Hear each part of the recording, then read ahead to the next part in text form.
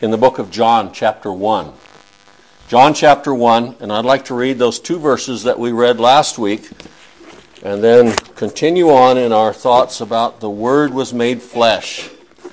I don't know how many books, how many stories, or how many movies there's a problem somewhere in a town or among a people or on an island, and lo and behold, mysteriously, someone comes out of the desert, someone comes on a boat, someone walks into town, and they take care of the problem.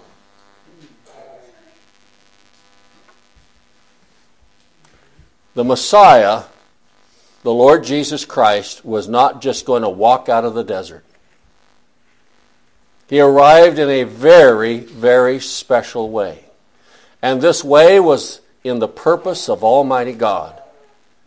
God purposed it before the foundation of the world exactly how things were going to take place in the redemption of His people. And He would not leave it up to chance, but it would be exactly on purpose. Christ was the Lamb slain from the foundation of the world, the Lamb of the covenant of grace, the Lamb long before He tabernacled among us. He was the Lamb of God slain long before He tabernacled among us. The Lord never tried to do anything. The Lord has always had a purpose and accomplished it exactly. We may try to do something and fail. The Lord never tried to do anything. He did everything on purpose. And He accomplished exactly what He intended to accomplish in that purpose. And He was driven to fulfill that purpose. He always had a purpose and accomplished it exactly. He is more than the Christmas story. Now I've grown to love, in the last 30 plus years, I've grown to love Christmas. The man who brought me the gospel said, if you're not enjoying Christmas, you're missing out on a wonderful family holiday. And that struck me. So I'm enjoying a wonderful family holiday. But the story, the gospel, is more than just the Christmas story, that a baby was born. He is God come in the flesh. As Brother Mike tried to grasp some of that in the Bible class this morning, it's an ongoing issue with every believer. Try to grasp God coming in the flesh. That God would give up the glory that He had with the Father before the world was and condescend to come down to this place. It was just like it is now when He came. We may not have had all of the sophisticated communication services, but it was just like it is now. The hearts of the people that He was around were dead in trespasses and sin. They had fallen in Adam. They had been born after the common way of birth over all those centuries and days and months and years. And He came down among that group of people with the purpose of redeeming, of purchasing all that the Father had given Him before the foundation of the world. He came down as God in the flesh. The Lord came as promised. He was made flesh. He always intended to be the sacrifice and the only sacrifice accepted by God to lay down His life a ransom for many to pay the price of their sins. So when we come to this time of year and we make a few comments about Christ coming and being born in Bethlehem as it's declared in the Word, we need to continue the story, and that's the gospel. Continue that story out. Bring it to its full length. And we find Him crying from the cross, "It is finished." Redemption has been made. Well, in John chapter 1, verse 1 and verse 14, we'd like to read those two verses again. We find in that first chapter, verse 1, that there truly was no beginning for the Word. He has always been. He is the eternal Son of God. He is eternally the God, the Son of God. It says, in the beginning was the Word, and the Word was with God, and the Word was God. Now, over in the book of 1 John, it tells us, chapter 4, that if we don't believe that God has come in the flesh, or Christ has come in the flesh, we do not belong to Him. And it's more than just not believing that He came in the flesh. It is bound up in the fact that comes by revelation, by the new birth, that God's people believe that He is God come in the flesh. That He is more than just a baby being born, and that He came on purpose, and that He had a mission to accomplish, and that He wasn't driven in His life by circumstances, but circumstances were laid out in this world by the counsel of God before the world began. And that when He came here, He came exactly to do what He said He would do, and He accomplished it completely, and He's now sitting at the right hand of the Father making intercession for His people. So, we read here, He came in the flesh. God, the Word was God, and in verse 14, the Word was made flesh and dwelt among us. And John writes, and the other disciples write, and many can say today, and we beheld His glory. As you read the Word of God, God's people are going to behold the glory of God in Christ Jesus as the glory of the only begotten of the Father, full of grace and truth. Well, this morning, would you join me over in the book of Luke? Well, stop by the book of Matthew for just a moment. Matthew, back up to the book of Matthew for just a moment in chapter 1 and verse 18. Matthew chapter 1, verse 18.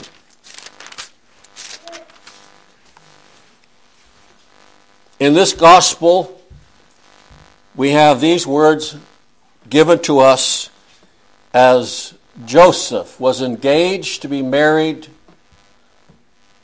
to a lady in Israel. Now, the birth of Jesus Christ was on this wise.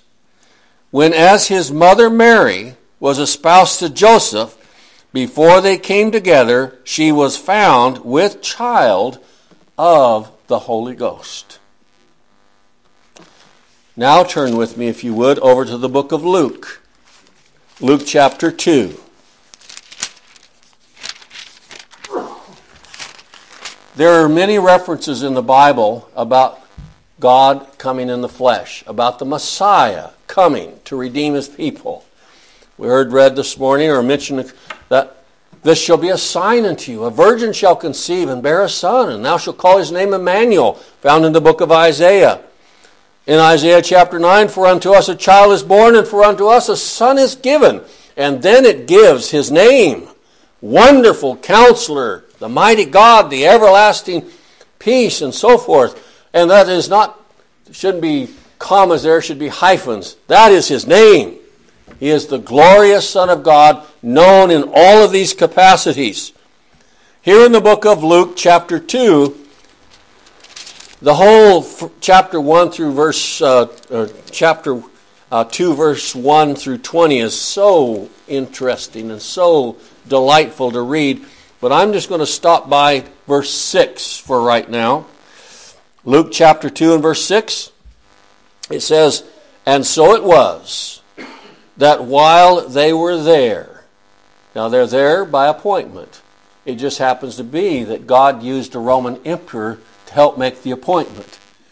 I don't know, my wife, when she was this far along with our children, would have not volunteered to walk a lot of miles to go to a place on a vacation. And Mary, that was not her interest. She would have liked to stay home. She's very close to giving birth. And I remember Nancy being quite uncomfortable as she approached that time. It was hard to get comfortable in bed. It was hard to get comfortable standing. It was hard to get comfortable in a chair. It was just hard to get comfortable. And here we find Mary is required by the purpose of God to travel from Nazareth to Bethlehem so that she and her husband, might be enrolled for future taxes. All the reasons that you are moved from a comfortable place to Bethlehem. Now, why was that necessary? Because the Scriptures said that the Messiah would be born in Bethlehem. And God was going to have it His way, as He always does. Now, He knew that they were in Nazareth, and He purposed that they be taken down to Bethlehem. And while they are there to be enrolled by the Roman government for future taxation, it says in verse 6, "And so it was that while they were there, the days were accomplished that she should be delivered." Now, there is her 9 months are over. That's one side of it. The other side of it is the eternal purpose of God has come to this point. God had purposed that His Son, our Savior, the Lord Jesus Christ, the Messiah, would be born in Bethlehem at a specific date. Would you keep your finger here and go over to the book of Daniel chapter 9 for just a moment? Daniel chapter 9, we find some words that were given to the prophet Daniel while he is in Babylonian captivity. The angel Gabriel appeared unto him some 500 years before he appeared unto Mary. While Daniel is in captivity, the angel Gabriel comes to him, and here in Daniel chapter 9 shares with us the time frame in which the Lord Jesus Christ would be born of a virgin in Bethlehem. Now, a preacher that wrote many, many years ago in England said this: "I shall not occupy your time by attempting to fix the beginning and the end of the period intended by the 70 weeks, and the 7 weeks, and the 62 weeks. I think we would be well to follow his instructions. I'm not going to tell you what all of that means, but I will, as he said, you will be better nourished upon the Lord Himself than upon times and seasons.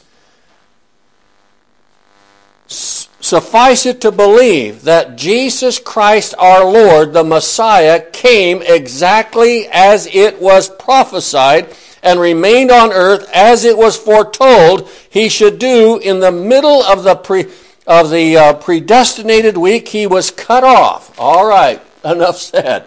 That's all we're going to say. But notice here in the book of Daniel chapter 9 verse 24, the Scriptures share this: 70 weeks are determined upon thy people and upon the holy city to finish the transgression, to make an end of sins, to make reconciliation for iniquity, and to bring in everlasting righteousness, and to seal up the vision and prophecy, and to anoint the most holy. In verse 25, "Know therefore and understand from the going forth of the commandment to restore and to build Jerusalem." That's what we find in the book of Ezra. From the commandment to go forth and restore Jerusalem unto the Messiah the Prince shall be this time. Now, we may say, well, it sure seemed to be misunderstood by people just like it is today. Well, we have to beg to differ with that just a moment, for we find, in fact, that there were people in the days of the Lord Jesus at His birth, around the time of His birth, and after His birth, that understood that the prophecy had been made, and we're looking forward to that. In fact, it tells us with regard to Simeon. Simeon was a man that had been revealed that he would look for the redemption of Israel. He understood, God had revealed to him that during his lifetime, he would be permitted to see the Lord's Christ. Somehow, he knew what Daniel chapter 9 meant. And there is another person that we find, Anna, look for the redemption of Israel. in the book of Luke chapter 2 and verse 25, in the book of Luke chapter 2 and verse 36. Turn with me to chapter 2 and verse 25. We find after the birth of the Lord Jesus that there was a man in Jerusalem. Luke chapter 2 and verse 25, there was a man in Jerusalem whose name was Simeon, and the same man was just and devout. We find those same words used to describe Zacharias. He was just. So was his wife Elizabeth, just. What's that mean? Justified. They were not just in their own merit, but they were justified in the merits of Christ. It was just and devout, waiting for the consolation of Israel, and the Holy Ghost was upon him. He had some understanding, and there were others too. In fact, the same chapter, verse 36, chapter 2 and verse 36, the scripture says, "And there was one Anna, a prophetess, the daughter of Phanuel, the tribe of Asher. She was great age and had lived with a husband 7 years from her virginity, and she was a widow of 84 years, which departed not from the temple, but served God with fastings and prayer night and day. And she was coming in that instant to give thanks likewise unto the Lord, and spake of him of all that she looked for, the redemption of Jerusalem." There were people that knew what was going on. It had been revealed to them. We have two references. And later, 30 years later, 31 or 32 years later, Jesus is at a well when a woman is there, a Samaritan woman, and she tells Jesus, "We know when Messiah is come." There are some people that have been looking for the Messiah coming, the anointed one of God, the purposed one, the promised one, the seed of the woman, as it's recorded in the book of Genesis chapter 3 and verse 15. The seed of the woman will bruise the head of the seed of the serpent. Thus, one Jesus Christ would be able to take care of all the issues that fell out as a result of Adam eating that forbidden fruit and disobeying Almighty God. And here we have him. Others came along the way to prophesy about him.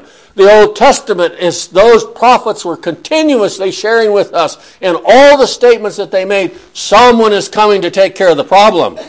We're picturing the problem here. We have a sacrifice, and it's an animal sacrifice, but we're looking forward to him who would come and take care of it on a permanent basis once and for all time. We've come to the Gospels. Someone is here. As we found, a virgin shall conceive and bear a son. An impossibility, but the words of the angel of the Lord Gabriel to Mary was, with God all things shall be possible. Don't get in a stint over this. Just believe the word.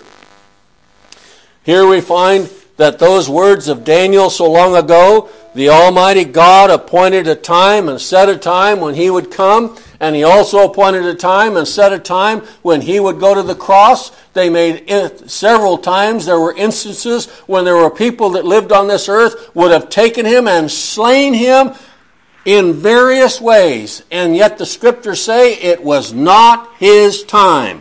But when it was time, he went to the cross, being in charge of the entire scene.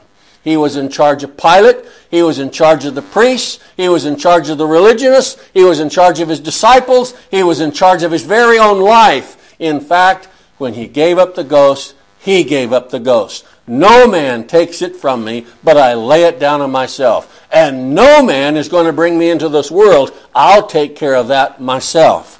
The Holy Spirit overshadowed that virgin, and she had a holy thing given unto her, and we know him as Jesus of Nazareth, King of the Jews. Daniel tells us there in chapter 9 that this one is going to accomplish at least 4 things in that one verse. He's going to finish the transgression. That's why he came. He is going to make an end of sins. That's why he came.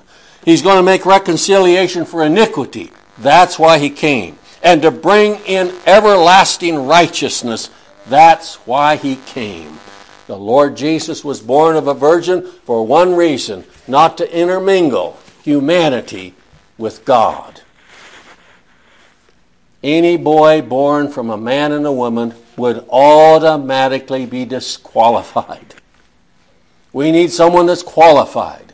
And the only qualification could be that God would be the father of this child. In the book of Luke there again, Luke chapter 2 and verse 6, it tells us when it was time, and so it was, that while they were there in Bethlehem, at the appointed place, at the appointed time that God gave to Daniel, by the appointed people that God chose, there was accomplished. She should be delivered. Now, drop down to verse 11 if you would. The angel came to a group of shepherds, and they're out there sheep herding. And I can just see them around their campfire, just had supper. And things go different than they've ever seen. Now, I can imagine that all of them had seen great displays in the heavens of those, we call them falling stars, those meteorites, all those things happen. They'd been out there, they'd seen all those things. But something's going to happen they'd never seen before. We're going to have an angel talk to them. And it tells us here in verse 12, and this shall be a sign unto you. The previous verse says, for unto you is born this day in the city of David a Savior, which is Christ the Lord. In verse 10, the angel said, fear not. I know you're pretty upset, kind of afraid of things going on right here, but fear not, for unto you is born this day in the city of David a Savior, which is Christ the Lord. That word Christ is the same word we find in the Old Testament for Messiah. It means anointed. Think of it, before the world was ever created, in the council halls of eternity, in the covenant of grace, the Son went to his knees, and God the Father and God the Holy Spirit laid their hands on him and ordained him to be the Lamb which would take away our sin. He was anointed. God the Father anointed him. God the Son anointed him. God the Holy Spirit anointed him for the purpose that was set before him. No one ever had this kind of anointing. There were those high priests during the times of the Old Testament. They were anointed, and kings were anointed by oil, olive oil. It even says it dripped down through Aaron's beard, which is a picture of the complete anointing of the Lord Jesus Christ before the foundation of the world. They anointed him, set him aside, put him out, and said, he is the only one that we will ever have respect for when it comes to taking care of sin. All the rest are disqualified. So unto us is born this day in the city of David a Savior, which is Christ the Lord.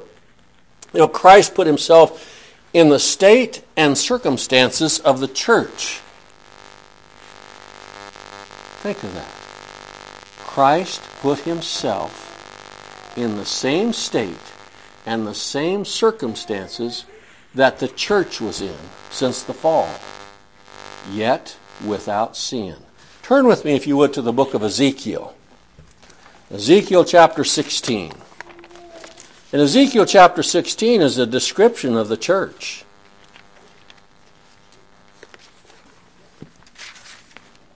Ezekiel chapter 16. Here is a description of the church. Now, God intended to walk by them, but this is what the church looks like by nature. He intended to walk by them and said, I'm going to give them life, but this is what they look like. This is what we look like. Beginning with verse 4, it says, and as for thy nativity, in the day thou wast born, all of us are born. All of us are born in the fashion the Lord Jesus Christ would be born. Yet we have a gene among us that disqualifies us from taking care of our own sin or anybody else's. We have that human gene. We have that gene that's passed on to us from Adam. We have a fallen gene. When we're born into this world, we're half dead. We breathe in air, our heart pumps, but we're dead in trespasses and sin. We have a problem. He said, in your nativity, the day you were born, thou navel was not cut. You weren't taken care of properly. Neither wast thou washed in water to supple thee. Thou wast not salted at all, nor swaddled at all. You weren't taken care of as a proper child. In the fall of Adam, we weren't taken care of. There was nobody to take care of us. In our birth, our parents may have wrapped us up in blankets and all that, washed us naturally, but when it comes to our spiritual position, we're just not taken care of because there's nobody to take care of us. The high priest couldn't clean us. The best king couldn't clean us. The best prophet couldn't clean us. All of those, when it came down to it, if they were true prophets, true priests, and true kings, they pointed everyone to Jesus Christ. He said, He's the only one that can clean you. He's the only one that can give you life. We can't do it. All that we do can only point to Him that can. Goes on to say, none I pitied thee to do any of these unto thee, to have compassion upon thee. But thou wast cast out in an open field. The Lord Jesus Christ put Himself in the state and circumstances of the church, which He came to redeem. It was proper He should represent us here also, as in all other points. For we, by reason of sin, was cast out. He was cast out. Follow His life. Where was He born? He's born in a manger. Why? There's no room for Him in the end. Now, if He'd have been identified as the Herod's son, He'd have been found in a place. If He'd have been identified as someone important, they'd have found a place for Him. Someone would have been on the floor, and He'd have been put in bed with His mother. But He was a nobody. His parents were nobodies. They were from Nazareth, come down to be taxed or enroll for taxation. And so there was no room for them, no room for Him. And He's laid in a manger. He's outcast. And He's going to spend His entire life like that. He had not where to lay His head. He didn't own a house. He didn't own a bed. We find Him often going to His friends. But He had no possession here, and yet He is the owner of heaven and earth. To the loathing of thy person in the day that thou wast born.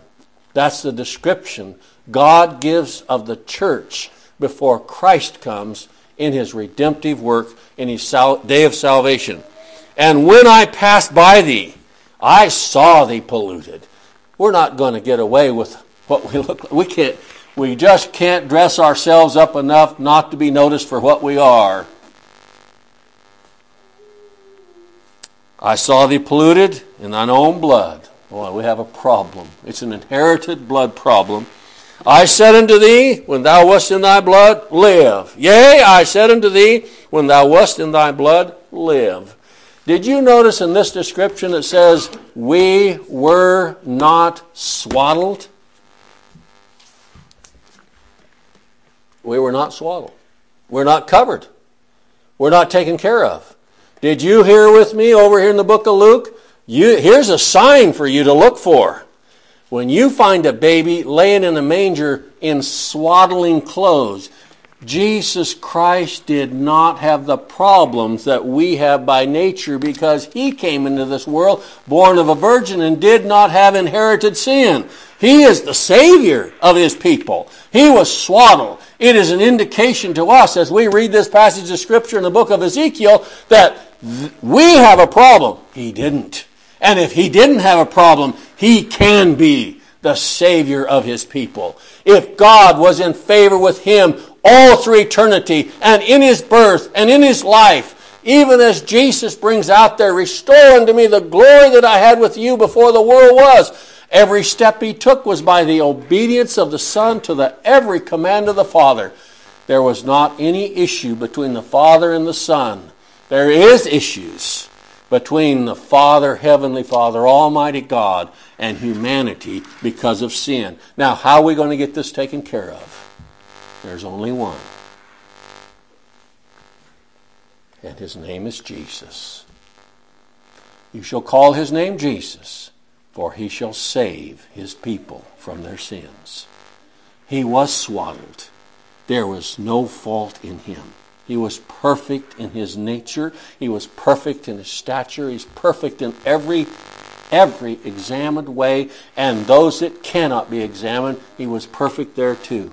He was perfect in body, mind, and spirit. He was perfect in holiness. He was absolutely the divine Son of God. And when he came suffering as he did for the sins of his people, he could completely take care of the debt that was owed, though he owed no debt. He became poor. It struck me yesterday as I was thinking about that. He became poor. That's more than just without money. He became poor, that we might become rich. Where's our riches? In his righteousness, in his salvation. There is no end to it. There's no completion of it.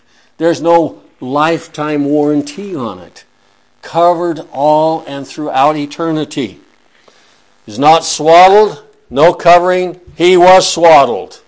He was covered. He is the righteousness of God for us. For unto you is born this day in the city of David a Savior. He didn't come out of the desert. He wasn't that person who came and delivered our city or our family or us from a problem, just showed up one day. This one had been purposed from eternity. You shall find this day in the city of David, in Bethlehem, a Savior, which is Christ, the Messiah, the promised one. And beside that, he is the Lord. Oh, religion forgets that point. Christianity declares it. He is the Lord. In the book of 1 John, would you turn there with me in closing? 1 John chapter 4. 1 John chapter 4. This one, the promised Son of God, the Lord Jesus Christ, came at the appointed time in the appointed fashion, promised of the Father from before the eternity began. Here in the covenant of grace, I have a Redeemer. I have a Lamb slain. Here in the book of John chapter 4. John chapter 4. And there in verse 2. John chapter 4 and verse 2. Hereby know ye the Spirit of God. John chapter 4 verse 2. Hereby know ye the Spirit of God. Every spirit that confesseth that Jesus, the actual, true, honest, and complete Savior, he shall save his people from their sins. Christ, Jesus Christ, the Messiah, the promised one from eternity, the one who the covenant of grace was made with in old eternity. This covenant of grace to redeem a people is come in the flesh as of God. He has come, born of a virgin, had no speck of sin about him. He laid down his life, a ransom for many. He bore our sin in his own body on the tree. And then it goes on to say, every spirit that confesseth not that Jesus Christ came in the flesh. What's that mean? He didn't know what he was doing. He doesn't know who he died for. He just went to the cross as kind of secondary. People will teach, preachers will teach, he came to set up his earthly kingdom, and people didn't accept it, so he had to go to the cross. What error! Anybody that holds that in their heart just does not know Christ. He didn't plan to do that. He never intended to set up an earthly kingdom. He came to be a Savior. He came to be a ransom. He came to be a Redeemer. He came to lay down his life. He came for that purpose. He was laid in a manger for that purpose. Goes on to say here in 1 John chapter 4, and there in verse 3, for every spirit that confesseth not that Jesus Christ is come in the flesh is not of God. And this is that spirit of Antichrist, whereof ye have heard that it should come, and even now already is in the world. Well, John was dealing with already problems in the church when he wrote this. Towards the close of the canon of the book, and there's people that are denying that Jesus Christ is actually God. They're denying that he actually came in the flesh. There's already and he said, let's settle this once and for all. Everyone that God has ever saved by the new birth will know in their heart that Jesus Christ came exactly as it was directed in the Word of God, that he came born of a virgin, just like it said in the book of Isaiah, and you don't have to translate that word a maiden. You can just leave it alone, because that's how he had to come. And when he came just like he said he would, in the place he said he would, at the time he said he would, with one purpose in mind: to redeem his people from their sins. Hallelujah. For Christ coming, God was made flesh and dwelt among us. And he dwelt here for 33 and a half years, and when his dwelling time was over, and his work was accomplished, he went back to where he came from, waiting, to wit, for every one of his lost sheep to be saved and assembled in his presence for eternity. Doesn't matter.